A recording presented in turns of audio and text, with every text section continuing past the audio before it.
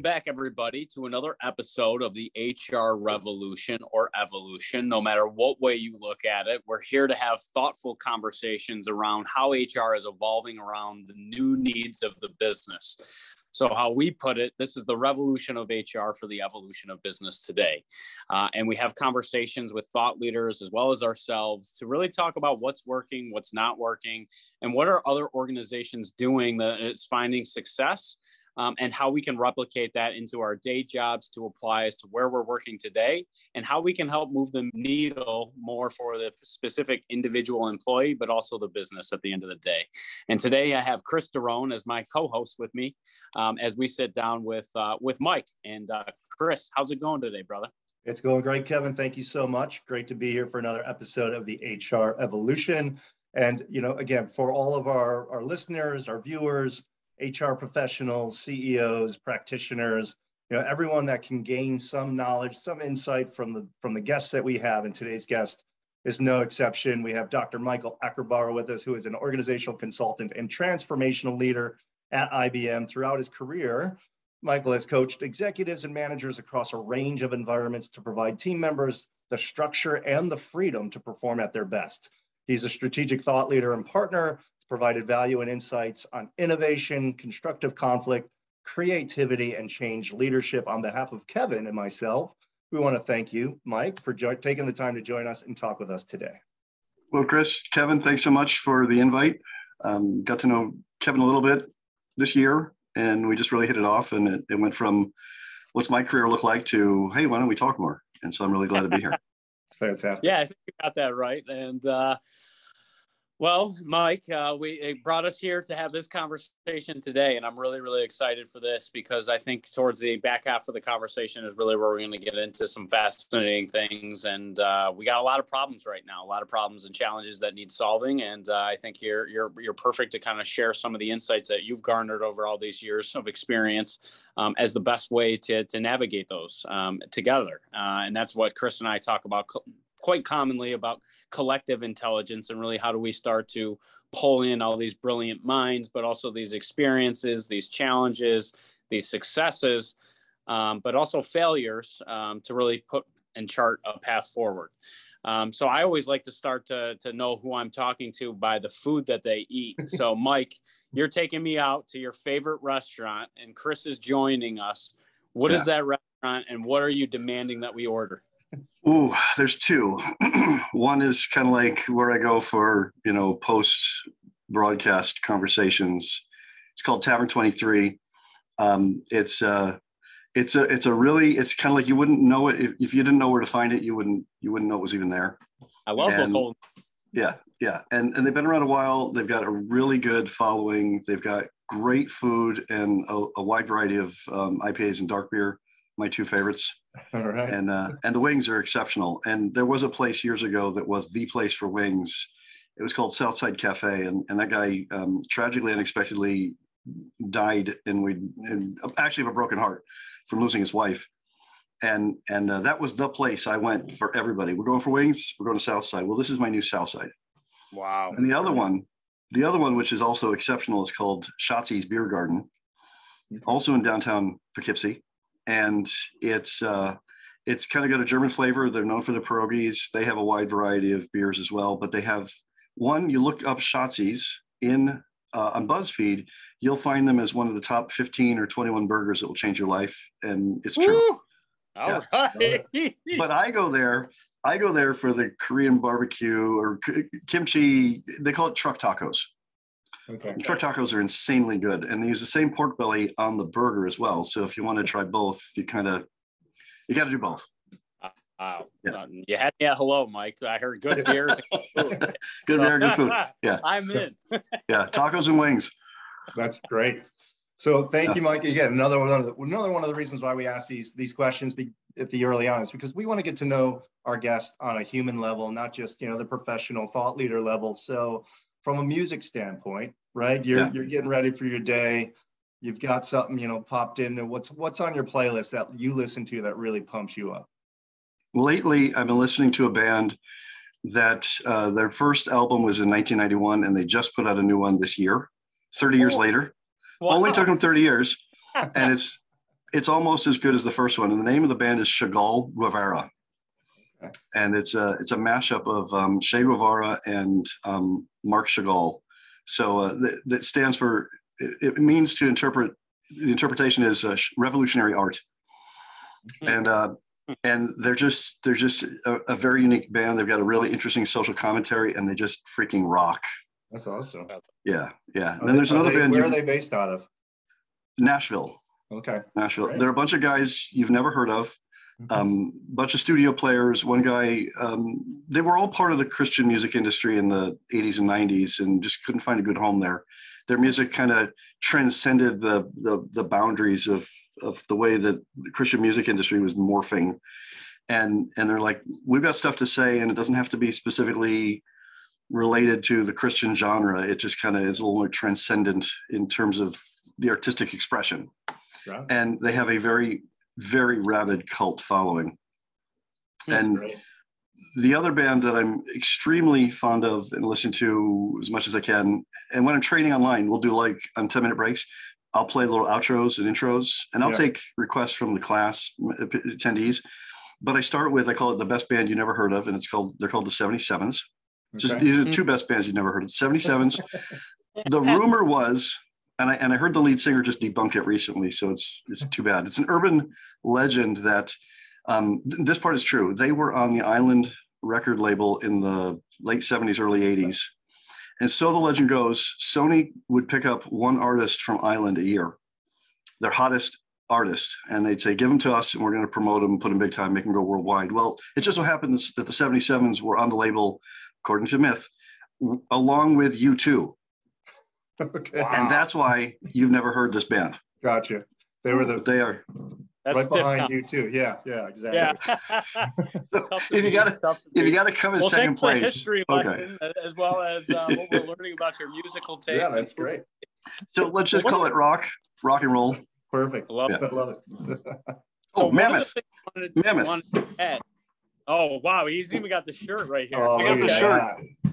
Mammoth, WVH. You are a fan. Yeah. I got to see him in March.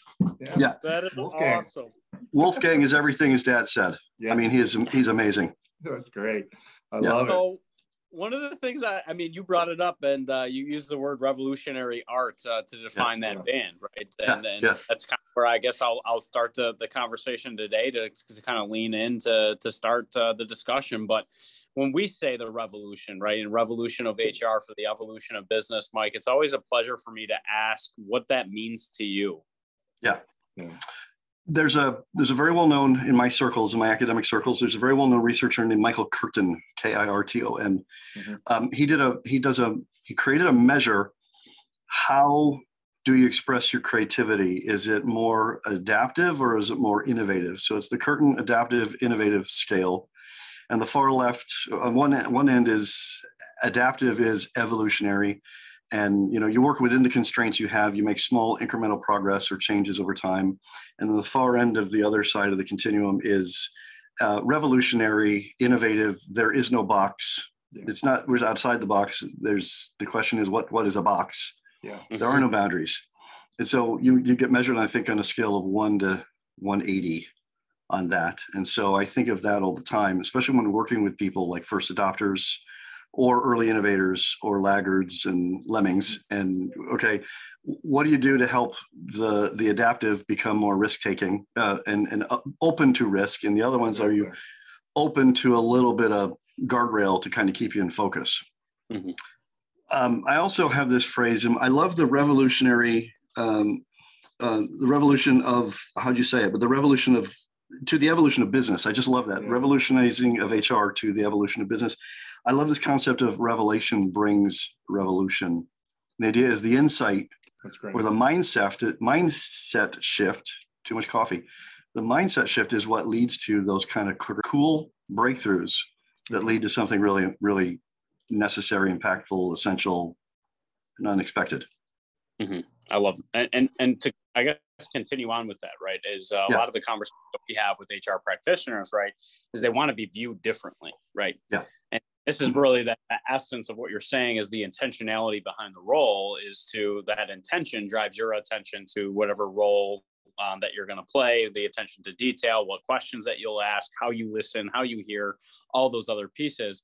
But they have to be different, right? So in order for them to be different, what are the types of things that you've seen to be most successful within the role, within HR or organizational design and development? What intentionality are you starting with, or have you seen others start with to help them kind of in this journey, this evolution by self or of the business itself? Yeah. Let's think about that in a couple layers. One, is an agile coach in an HR organization, I liked that they brought us in from CIO because they wanted to transform HR. We weren't well utilized. However, I got to work with a bunch of different people, some really smart, engaging, get stuff done kind of people. Mm-hmm. And they really, what I think I saw across the board was they had a commitment to excellence, and they wanted to do good, meaningful, important work. And they wanted to be agile, or at least express the empathy for agility. And of course, my bent is anywhere I get called into an engagement or training or learning, I'm going to bring in, where's your intentional, deliberate creativity in this engagement, this context, this work you do, the way you work together. So I really preach diversity of thinking is what matters.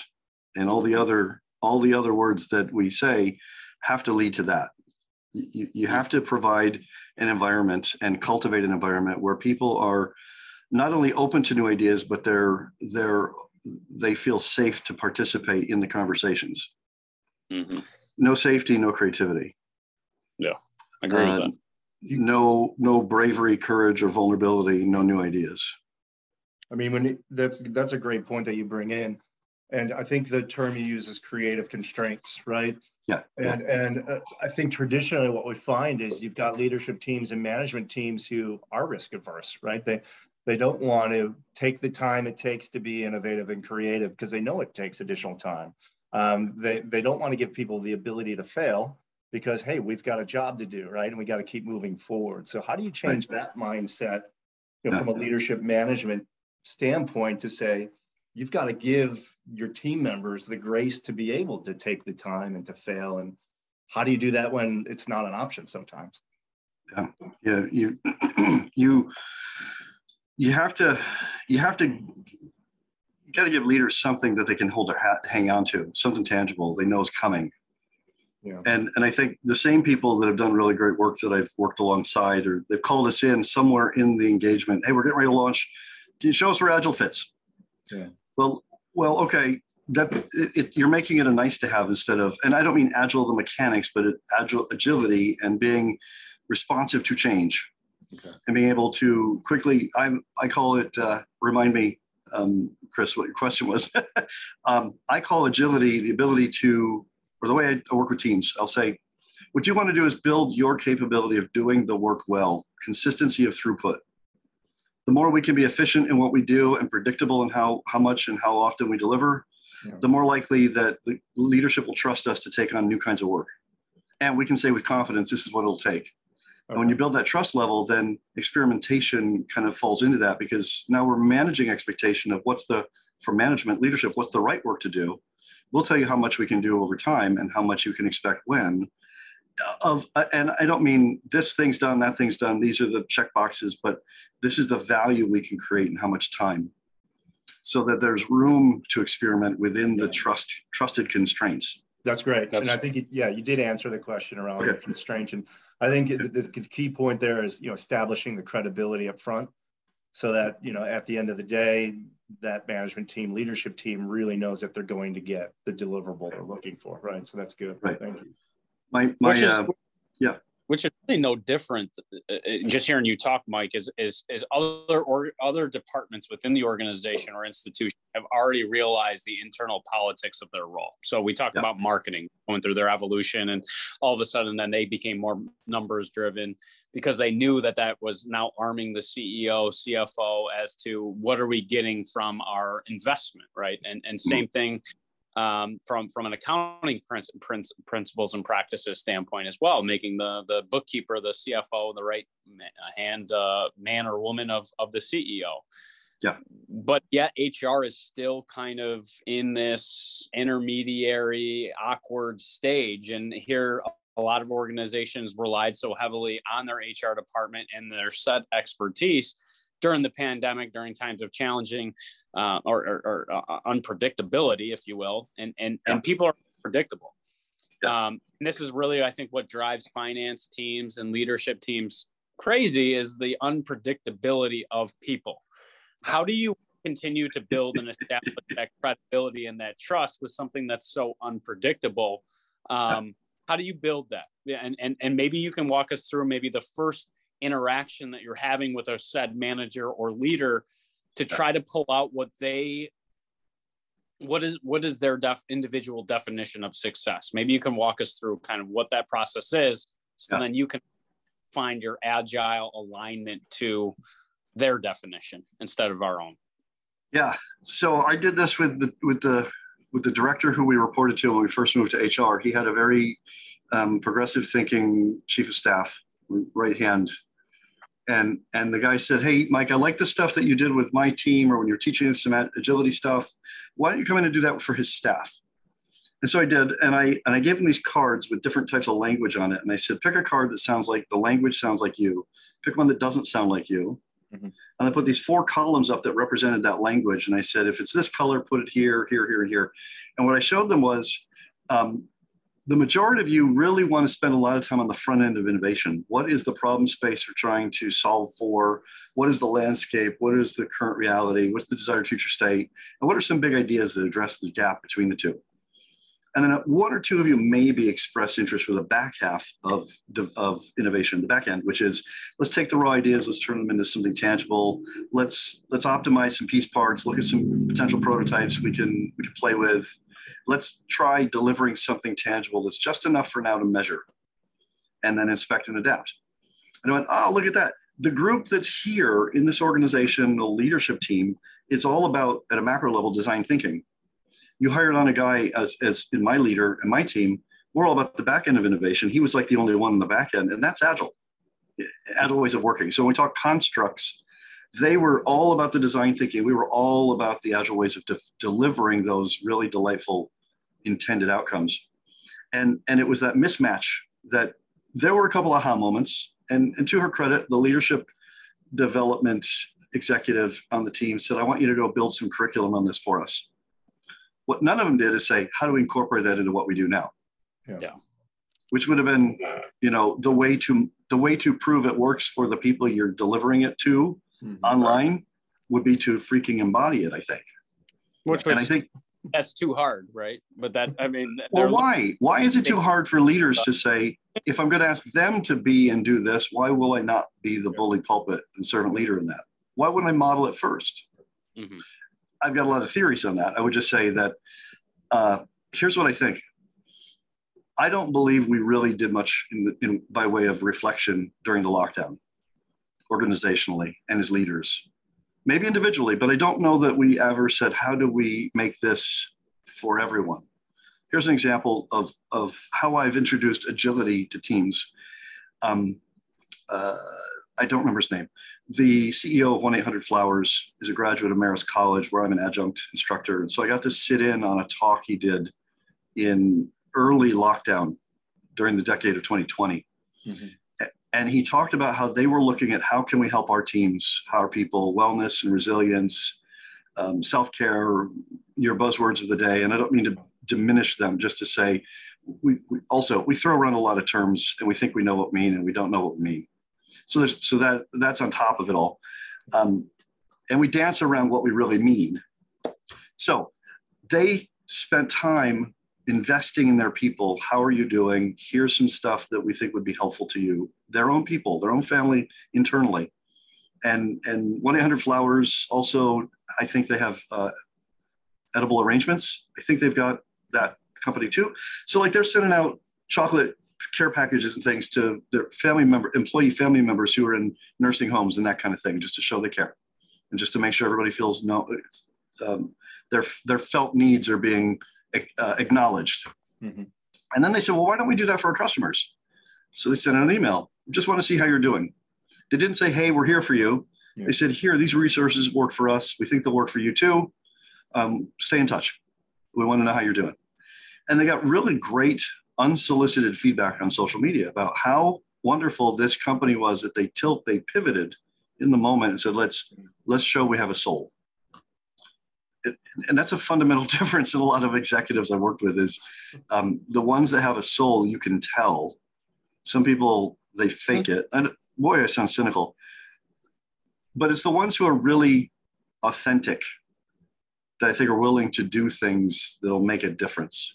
Mm-hmm. I was just gonna what you're saying and what the answer to the previous question is kind of gets back to some of the things and conversations that Chris and I have frequently around organizations focused on the symptoms and not the actual disease, and this obsession that businesses have towards the outputs, but not really understanding the inputs that take. And I can't think you kind of explain that as where people are on either the front end or back end of that innovation and of that process itself. But really, you have to create the necessary environment for that all to happen cohesively, effectively together. And I loved your piece of just kind of touching on the wellness and adapting and being agile. And that maybe kind of leads us into our next conversation, because I think you used 1-800-Flowers. We saw Peloton. We saw some of these other organizations that were nimble enough to quickly attack a new market opportunity where others still with their same set processes, and I always use this, but like steering the Titanic into the Erie Canal. So what would you suggest, because we are moving even to a faster evolving business world, that organizations can start to do to really understand what agility is and means, and how they can start to work towards that model, because they might be passing up business opportunities due to the length of time it takes them to make decisions, almost paralysis or analysis, if you will. Yeah. A big question I would ask is what can we stop doing? When I was in CIO, I was in the innovation space for most of my career there, and which meant we were skunkworks, we were proofs of concept, first of a kind. Let's roll it out and see what sticks. Interestingly, I note in parentheses that we had 5 or 6 different virtual worlds platforms running before 2010. I mean, 15 years before Meta made it chic. Yeah. My team was early in the field, actually proving it internally, and actually rolled out a variant of Second Life for the Academy of Technology to meet virtually 2 years running, so they didn't have to travel in 2010. So some of the technology was homegrown, some of it was purchased and fabricated, some of it was licensed like Second Life. But the point being, we were way ahead of all this stuff. My team built Mural, or a variant of it, 3 different times on my team alone, just to give you a sense of where I was at the time. Yeah. And no, so all I was asking is how organizations can start to maybe get their leadership teams around the agile framework, this creative problem solving. But what I was saying was a lot of businesses are missing opportunities and have already missed opportunities because of their inflexibility, I guess. Actually, I was going to talk about stop starting, start doing. It was, what can we okay, I remember now. Got it. Okay, so one of the things we did at CIO is we wouldn't know all the stuff that was on a given server, because it was an innovation space. Also, it wasn't very disciplined on the back end, I guess. And so we just didn't always know what was living there. We knew where the servers had activity, but we didn't necessarily know how to pinpoint what was going on, what apps were running, who cared about what. And so one of the things I think that'd be great for leaders to do today is ask the question we did with the server farm leaders is, let's unplug it and let's see who screams. Yeah. So if we unplug some services and people scream, now we know where we have need and where we don't. People don't scream. Why are we running that thing? Why aren't we supporting that thing? Why are we still carrying it? Yeah. So what are all those things that we're doing them just because we're being told to do them, but nobody's thinking critically or being the tallest blade of grass to stand up to the lawnmower and go, is this necessary? Yeah. I think those are good questions to ask and just force a pause. Say, what can we do differently? What can we do better? What can we stop doing? Yeah. I love that. I love that example of unplugging it and seeing who screamed. And if you hear nothing or crickets, then there you go, right? It's crude, but it was effective. Yeah, exactly. It's very effective. That's great. You talk a lot about, breakthrough teams and breakthrough thinking, given everything that we've gone through and now virtual spaces, what do you think is, the biggest requirement, that's needed in order to help virtual teams now still have that type of cohesiveness where they are able to achieve breakthrough results? And what does breakthrough results mean to you, I guess is the question. Yeah. The Tuckman model of teaming. Yeah. So you form, you storm, you norm, you perform, maybe you adjourn. Some teams probably need to adjourn and reassess why do we exist.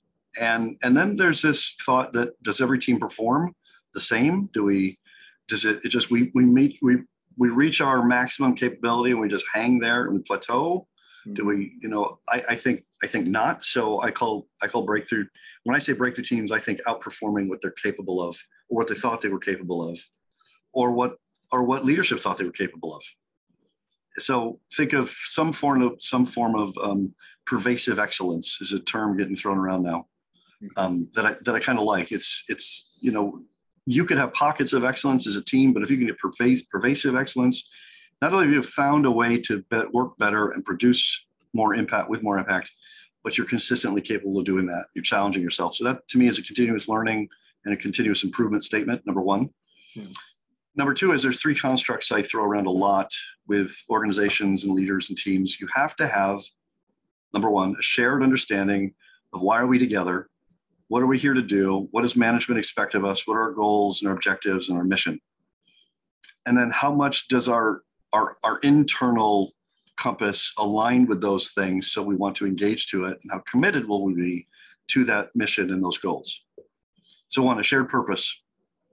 Number two, how will we work in a way that fosters sustainability with impact, that allows for novelty, allows us to work through new ideas and new things, but in a consistent, transparent manner that we can replicate over time. Mm-hmm.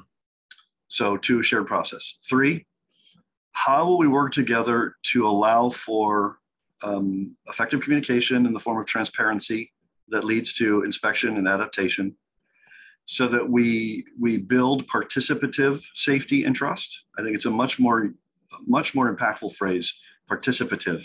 Yeah. Psychological safety is great if it leads me to participating in new and better ways than I would have felt comfortable doing before.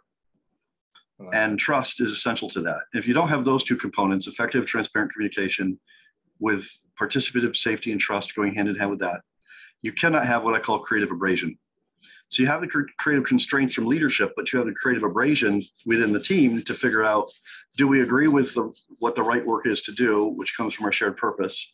And do we agree with the way we're going to do it, which comes from our shared process? And if we don't agree on both, it isn't creative abrasion anymore. It rises to the level of conflict. So are we doing the right work, purpose? Are we doing the work right, process? Are we doing the work well, our shared team dynamic? That's great. If you have those, you have a fighting chance of actually doing meaningful, impactful work. And then you'll have outcomes, not outputs. Yeah, I love that. Let's start there. Breakthrough teams find outcomes, produce outcomes. Any team can do an output. Yeah, exactly. And in most cases, I mean, how many outputs are those goals and targets are frequently missed, right? Because they have no idea how to break them down into that granular fashion for or what they mean or individual. Exactly. Or why they're important. Exactly. And kind of like what we're talking about in a lot of these cases is you keep referring to the great pause, right? Or taking the time out. Because in a lot of organizations right now, they're trying to replace the tires while the car or vehicle is still moving, which is a challenge, right? Yeah. And I think what you talked about before we got onto the show, and I really want to get back to communication, is you used a term called universal problem solving language, right? And, yes. and Chris and I talk about the use of people analytics and people data to start talking a common language at that executive or C-suite level that they're going to understand and recognize, right? And usually it's return on investment, it's dollars, right? To numbers to How do you start that framework in those conversations to get the teams talking in a very familiar language so they can collectively come together and tap into some of that collective intelligence to properly problem solve and fact find and design an action plan that's actually going to hit the mark for everybody? Yeah. So I use a very informal, formal construct around the creative process. And I'll ask people as part of a formal workshop, formal, informal, but the idea of building team dynamics, we come at it. How do we help get better at what we do, but let's not make it political or pointing fingers at people. Let's make it democratized and almost not quite anonymized, but let's bring out a level of understanding of what's going on here that we know what's happening. We don't know how to articulate it. So I'll ask the question like this. You have a process on your team right now. Every team does that they follow. It's largely implicit, not explicitly defined.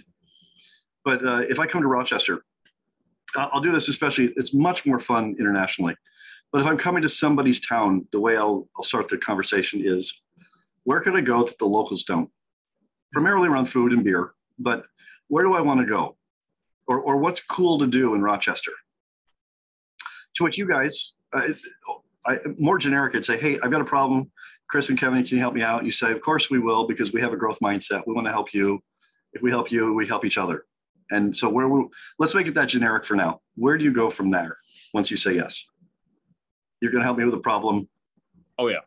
We're going to probably ask you a couple of additional questions to actually understand as to where you're coming from. How do you come to that conclusion, or is there opportunities to close those gaps, I guess? Yep. Okay. All that's clarification. That's step 1 of 4. Great. Okay. So I tell you, I frame it. By the way, one of the reasons that I think executives struggle with taking time and experimenting is because they don't know, they don't understand the Charles Kettering quote, a problem well defined is half solved. Mm-hmm. So the more time you spend clarifying the right problem, the faster you're going to get to a solution. And guess what? Chances are you'll do it in less time or no more time than you would have if you'd said, just go do it and be done by this date. Yeah. You're right. And if I'm under that kind of chicken little mindset, then chances are I'm not going to get to the right problem. So I'm going to seize on the one idea I think I like, and then it's hit and miss if it's going to be received. So great, we clarified. Yeah.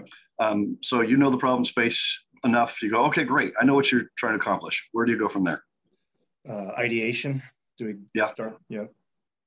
Yep. We'll come up with some ideas, some ways in which to address the challenge of where I am or where I want to be. Hopefully there's a number of them.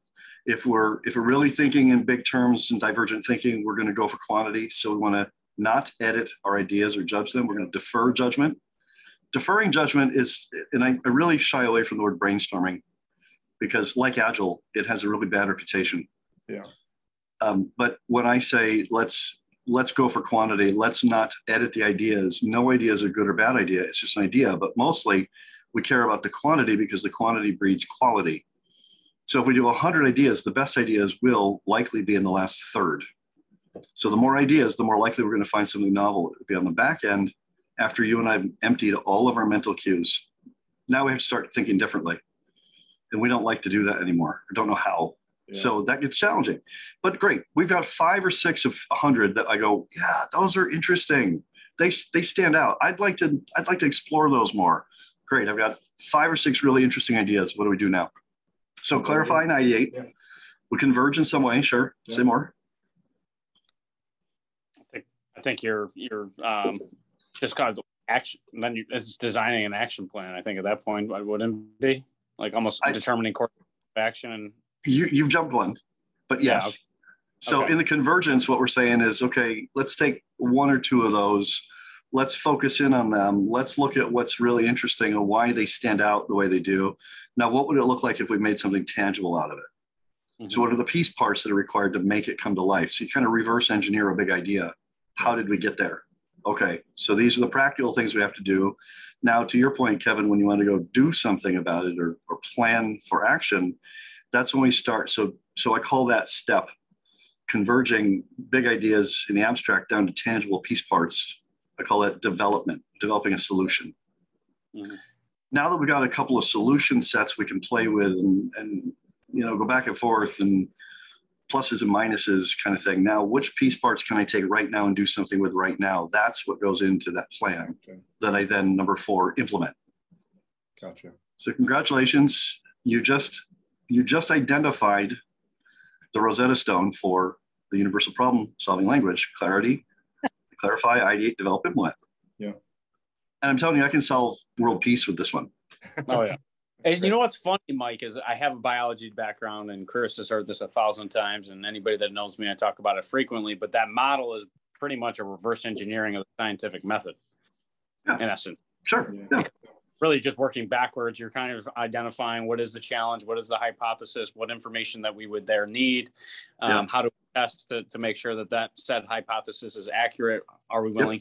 The problem, Mike, with it all is the admittment of fault, right? So that's the finger pointing away from the individual instead of that thyself. No. See, if you've got trust, exactly. So it takes then everything's an experiment. Yeah. Perfect. How do you? And all we're doing now is making better and better prototypes. How do you get leaders around that idea? Because sometimes it's gonna, it's almost the development of the leader needs to happen essentially first to go through that. And this same process in order to be effective with the team. Yeah. It's your aha moment. Yeah. This is Dr. Stephen Covey 101, 7 habits of highly effective people. Begin with the end in mind. Be proactive. Seek first to understand and then be understood. Exactly. Yeah. Yeah. Right. It's go for win-win. If we do that together, if we make the language and the environment inclusive of failure, then everything is an experiment that we've confirmed or disconfirmed the hypothesis. That's it. And now let's get really good. But they're not viewed as failures when you use the word experiment, because in an experiment, you're expected to fail and learn from it, because failure is never final unless you're done learning at that point in time. So I love how you use the word experiment rather than failures and success, because you're going to go in and you might win some, you might lose some, but as long as you're continuing to learning and applying the process, you're going to figure out, you're going to be learning continuously at that point. Yeah, if you're not willing to sense and respond on the front end, you're probably not going to be willing to experiment and do the scientific method on the back end. That's good. Yeah. And when we deal with complexity, we don't know what we're dealing with. We don't know what we don't know. So all you're doing in complex spaces is trying to identify what unknowns need to be known, and then decide which of the known unknowns you need to go know. You know? Yeah. That's fantastic. You answered one of my questions I had prepared was, why you don't like brainstorming. So you answered that for us, and I appreciate that. Yeah. That was fantastic. Let's take the process. Let's take the model, and we all know that culture eats strategy for breakfast. So how do we help individuals who are listening to this podcast and saying, "Oh my gosh, that's brilliant. I need to start doing that more. I need to start helping the internal clients or external clients that I work with." What do we do if the culture isn't of such that it's acceptance and it's receptive to kind of taking that approach? I'd ask a lot of open-ended questions that prompt reflection. Okay. Like sit down with somebody and go, you and I know that we could do better at this than we do. You and I know there's a better way. This isn't sustainable. This isn't working well. Or you just have a retrospective with the team, even if it's informal, especially over adult beverages and you buy. What's working well for us? What could be different? And if we could wave a magic wand tomorrow, it's kind of the reverse of pulling the wires out of the unplugging servers. Mm-hmm. But if we could hit a Office Depot, whatever the Staples button is, or the wave a magic wand and everything looks fabulous tomorrow, what changed? Why? What's different? Okay. What's stopping us from moving in that direction? And what are some things we could do right now that we don't need anybody's permission to make it better? People come up with a truckload of stuff. Then it's a question of, will they commit to doing something different? Yeah. Mm-hmm. Yeah. Mm-hmm. And I think in our pause, we've not learned to unlearn our learned helplessness. But you almost need their buy-in, Mike, if I'm hearing you, in order to gain their accountability within the process, because you can't just give the keys to the car and never explain how to drive. Here's the keys to the car, and this is what it means to you, and this is how we help you to enable your success here, here, and here. But involving the process instead of telling them, and it's the same thing of what we're looking from leaders and the difference between leaders and managers.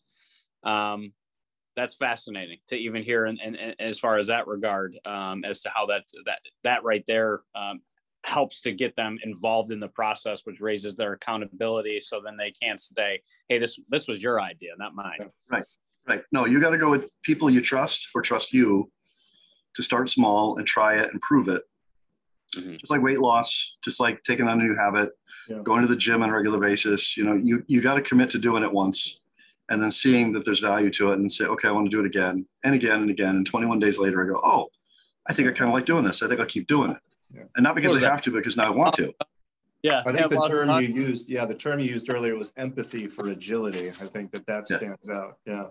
Yeah. So I think you can't mandate transformation.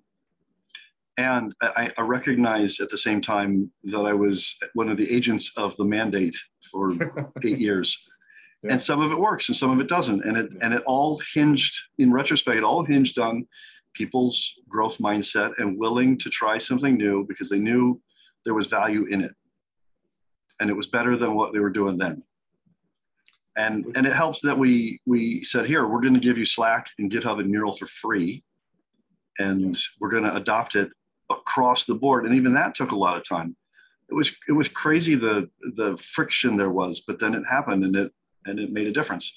And now people are like down in Slack because I have personally probably 25 workspaces on my console here, exactly. Of which there's pushing 75 channels or direct messages on each. Now, granted, 2/3 of those are all IBM workspaces and it's global channels. So it's repetitive, but still it's a lot to manage. Yeah. But set that aside for a minute because then now we've codified change and now it becomes status quo. So how do you make it better then? It still, I believe, has to start with teams of people and or enlightened leaders, meaning they want to try something new. They want to see something better. They're willing to take risks. They're let's say they're not, they're risk ignorant, so innovator on the scale, people who are more on the innovative side, they're risk ignorant. Mm-hmm. And the ones on the adaptive side are more risk averse or risk avoidant. So what's the right level of risk that people are willing to try it and see if it's better? And so it's the teams that don't care as much about the boundaries as much as they do the breakthroughs that are more likely to help you prove it in the wild. And then other people go, oh, okay, I see it's safe to do. That's a great point. I used to say the same in technology consulting, right? When you started talking about an overhaul of process, so there's some people that embrace technology. There was people that could take it or leave it. And then there was people that were so against it that you were rocking the world. And that's, to your point, Mike, I loved how you put it, is they need to know the value in it. Yeah. But communicating what that value is to that individual is a challenge. Yeah. How do you, I guess, bring, and it probably goes back to finding that common language or shared language. How do you, I guess, boil some of these things that you're talking and discussing around these frameworks to identify what that value is and what that does and what that means for that particular individual to get them on the bus, if you will? Yeah, that's why I switched from agile to agility. And when I do this mindful agility talk, and I was doing it for sales leaders, somebody reached out to me and said, would you do a masterclass in design thinking and agile ways of working for sales? And I was completely ignorant of sales. So let's see what we can do with this. So I'm not going to sell a seller. What I'm going to do is present these concepts of complexity and uncertainty, volatility to them and define what it means with a graph in Mural with some sort of framework or, model. And then I'd say, based on what I've explained to you about the difference between complexity and complex problems and complicated problems, in your current context or with your current clients, where do you see it? Is it simple, which is down at the bottom, which is we're very close to, we have strong agreement on what's wrong and strong high certainty on what to do about it. Mm-hmm. Complicated is we have a little less certainty and a little less confidence in what's going on and why, or how to address it. But then when we get into complex, we really don't know what we don't know, and we don't know how to fix it. And then that could go all the way up to chaos. Yeah. So where do you fall as a seller in your current context? And everybody would tend to self-identify either right in the complex, right in the heart of it, or right on the border of complicated, or right on the border of chaos. Right. So now I know where they play in the space of agility, that what will work for them and what won't. So if they're complicated or bordering on that, you're just talking about algorithmic kinds of automation and or improvements that you can dial in with a little bit of heuristic. On the chaos side, it's because either the client doesn't know what they want, they're all over the place, or we know exactly what they want, but dealing with the bureaucracy on our side is a nightmare. So it's one or the other. If you're in the complex space, great. Let's just talk about how to identify known unknowns. And that worked for them. I didn't tell them we're Agile Fit. They told me how complex their space was. And I said, well, here's some techniques around Agile and design thinking that will help you identify what you don't know yet, whether it's what we're trying to accomplish or how we're going to do it. And then we do another one called the cone of uncertainty. You know, the cone on the left-hand side, it's very wide. The right-hand side is very narrow. What you don't want to do over here is commit to doing something by the end of this timeline that you really don't even know how you're going to do it. So it's in that space, you're bouncing all around with the creative process going, what do we know? What don't we know? How do we build something tangible out of produce some known unknowns out of all the ambiguity? And we do that with a bunch of techniques that happen to be, you know, design thinking and Agile related. And so we sucker them. I would have said, you consultatively, you know, satisfy the needs that they currently have, but you know, your version's good too. They got to be willing to start the conversation, and after that, it's just you helping them find a confidence or safety in placing themselves somewhere in those spaces, and then go, oh, okay. And when we talk about how do you navigate the cone of uncertainty, it's the mantra is what's just enough now to know to be able to move forward. Exactly. What's just enough to get something a little more tangible, a little more manageable, measurable. So all I'm trying to do is take some known unknowns out of the complexity space, put them in the complicated space. Yeah. And that's what I have found to be the most, I guess, biggest part of the exercise is defining that is measurable, right? Because and that's really the hardest part of formalization metrics or KPIs, and how do they make it? And because a lot of times I think most people just trust that others are the experts and they'll take their word for it and they'll apply some consulting methodology that they read in a book as to fact, instead of evolving the approach around the uniqueness of the business, around the process, the uniqueness of the people, so on and so forth. I love that. And building awareness and understanding, I think, is what most organizations are seeking. The leadership development, management development, attraction and retention is really building more awareness and understanding around the problem itself. And so talking and formulating it that way instead of others where we're so futuristic looking.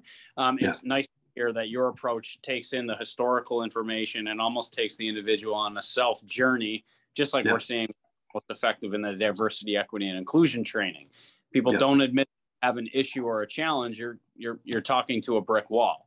But best consultants, like you're saying, that you are doing as well, is Pat Lencioni talked about it in Naked in his book, talked about it's got to be their ideas. It has to come from them. You telling them is not going to be an effective strategy. That's the leaders you can work with are the ones that they know what they want to do and they're open to it, or you help present it to them in a way that it becomes their idea. Correct. And if you can do that, you can do anything. And if you can get anybody to say, okay, I've been invited into a conversation where I know I could change and I know things could be different. I don't know how to address it, and then feel safe enough to identify what they don't know, what they need to know. Great. Now they're on a learning path. Exactly. That's fantastic. Kevin, transparency is important. Sorry, Chris. Okay. Because if you're not transparent, you can't inspect. If you can't inspect, you can't adapt. So it's the empirical process we have to follow, the scientific method. And I'm telling you, in the early stages of all that ambiguity and uncertainty, qualitative metrics are good enough. If I have 3 or 4 different qualitative options and I pick 2, I've made a quantitative metric statement, measurable statement. Correct. And a lot of data is just sitting in different silos and different buckets within the organization. And that's the silo nature, the collective intelligence or collective problem solving. They're missing certain pieces of information that are vital to identifying what the actual problem is. Right. And to your point is almost like that discovery process to really identify what the actual disease is, instead of focusing your time, energy, and efforts on a symptom. And it's like, that's the problem. That's what it is. So it is the process of kind of identifying what the actual problem is, so then you can work towards a solution. Now, this is a great touch point to why is it so hard for leaders to change or understand the necessity of change, and really after the three constructs of any team needing as baseline to be able to outperform or find breakthrough. The other thing they need is not marketing, sales, accounting, CIO, HR. You need a cross-cut end-to-end value of marketing, sales, development, IT, HR, marketing, sales, development, IT, finance, HR, procurement, legal, right? Every team should have somebody represented across the towers that's doing an end-to-end cross-cut from where the value statement's coming in and where are the metrics going out in the marketplace. Yeah. And so when we silo everything, we're handing it to the next guy down the line, we're just replicating the manufacturing process, and that doesn't fly in knowledge work. Right. And that's exactly what I'm seeing. And that's why I always talk about the linear view to human capital, is like, that's their view. It's like, I can see any person in this process, the tools, give them the time, and I'm going to get the same output. And it really just discredits the multidimensional impact of the employee experience or human experience, and how they impact all these other outputs in which they seek and desire. And that's, Chris and I talk about diversity, equity, and inclusion. Everybody wants to start with a D, and it's like, no, you can't. You got to do the hard work in order to get to that outcome of diversity. It's not, diversity is not an input, it's an output, and it's creating obviously the necessary environment in order to celebrate that. That's why, Chris. With the last question. Hit me. So this has been great, and thank you so much for your time today, Mike. We love to end all of our conversations by talking about the future of work. So, in your estimation, sorry about that, what do you see as being the most critical factors as, workplaces continue to evolve, we can continue to adapt, continue to be agile? What are the most critical factors that organizations need to be successful in the future? You got to trust your people in the field to know what's necessary and what's important, and not require them to go through all the bureaucracy and all the way up the chain and all the way back down. By the time it comes back to you, it's too late to do anything about it. The opportunity was missed, or the problem is worse than it was. More to say, we need to allow ourselves to be more reflective in order to be more creative. That's good. And there's a lot that you can unpack in there, but really, what are we really trying to accomplish? What matters most to us? What are we willing to do differently to see better outcomes? What are we willing to take a risk on that we know is worth it, even if we can't guarantee it? And how are we going to double down on that by trusting our people who we brought in to do good work for us? And I think I agree with Steve Jobs when he said, or was reported to have said, you don't hire good people, smart people, and tell them what to do. You hire them to tell you what to do. Yeah. And I think there's a mind shift that we're just still working through. And the best companies have broken out of the Taylorism scientific management view of silos and manufacturing lines to what can we do? Let's allow the teams to figure out the best way to do it. And then let's find a way to coalesce that around value streams of work. And those are not simple things to do, but they're absolutely essential, and it requires a whole lot of bravery and courage. I love that. I love your ending piece about bravery and courage, because it does take leadership. It does take a mindset change. And I agree. I think you can policy and procedure the innovation and creativity right out of the culture within the organization if you're not careful. Yeah. Mike, fascinating conversation today. I am going to be more reflective, to be more creative after this conversation. So thank you so much. There's where the revolution lives, right there. There you go. I love it. That's fantastic. Thank you so much for your time today. This is fantastic. Thank you both. Really appreciate it.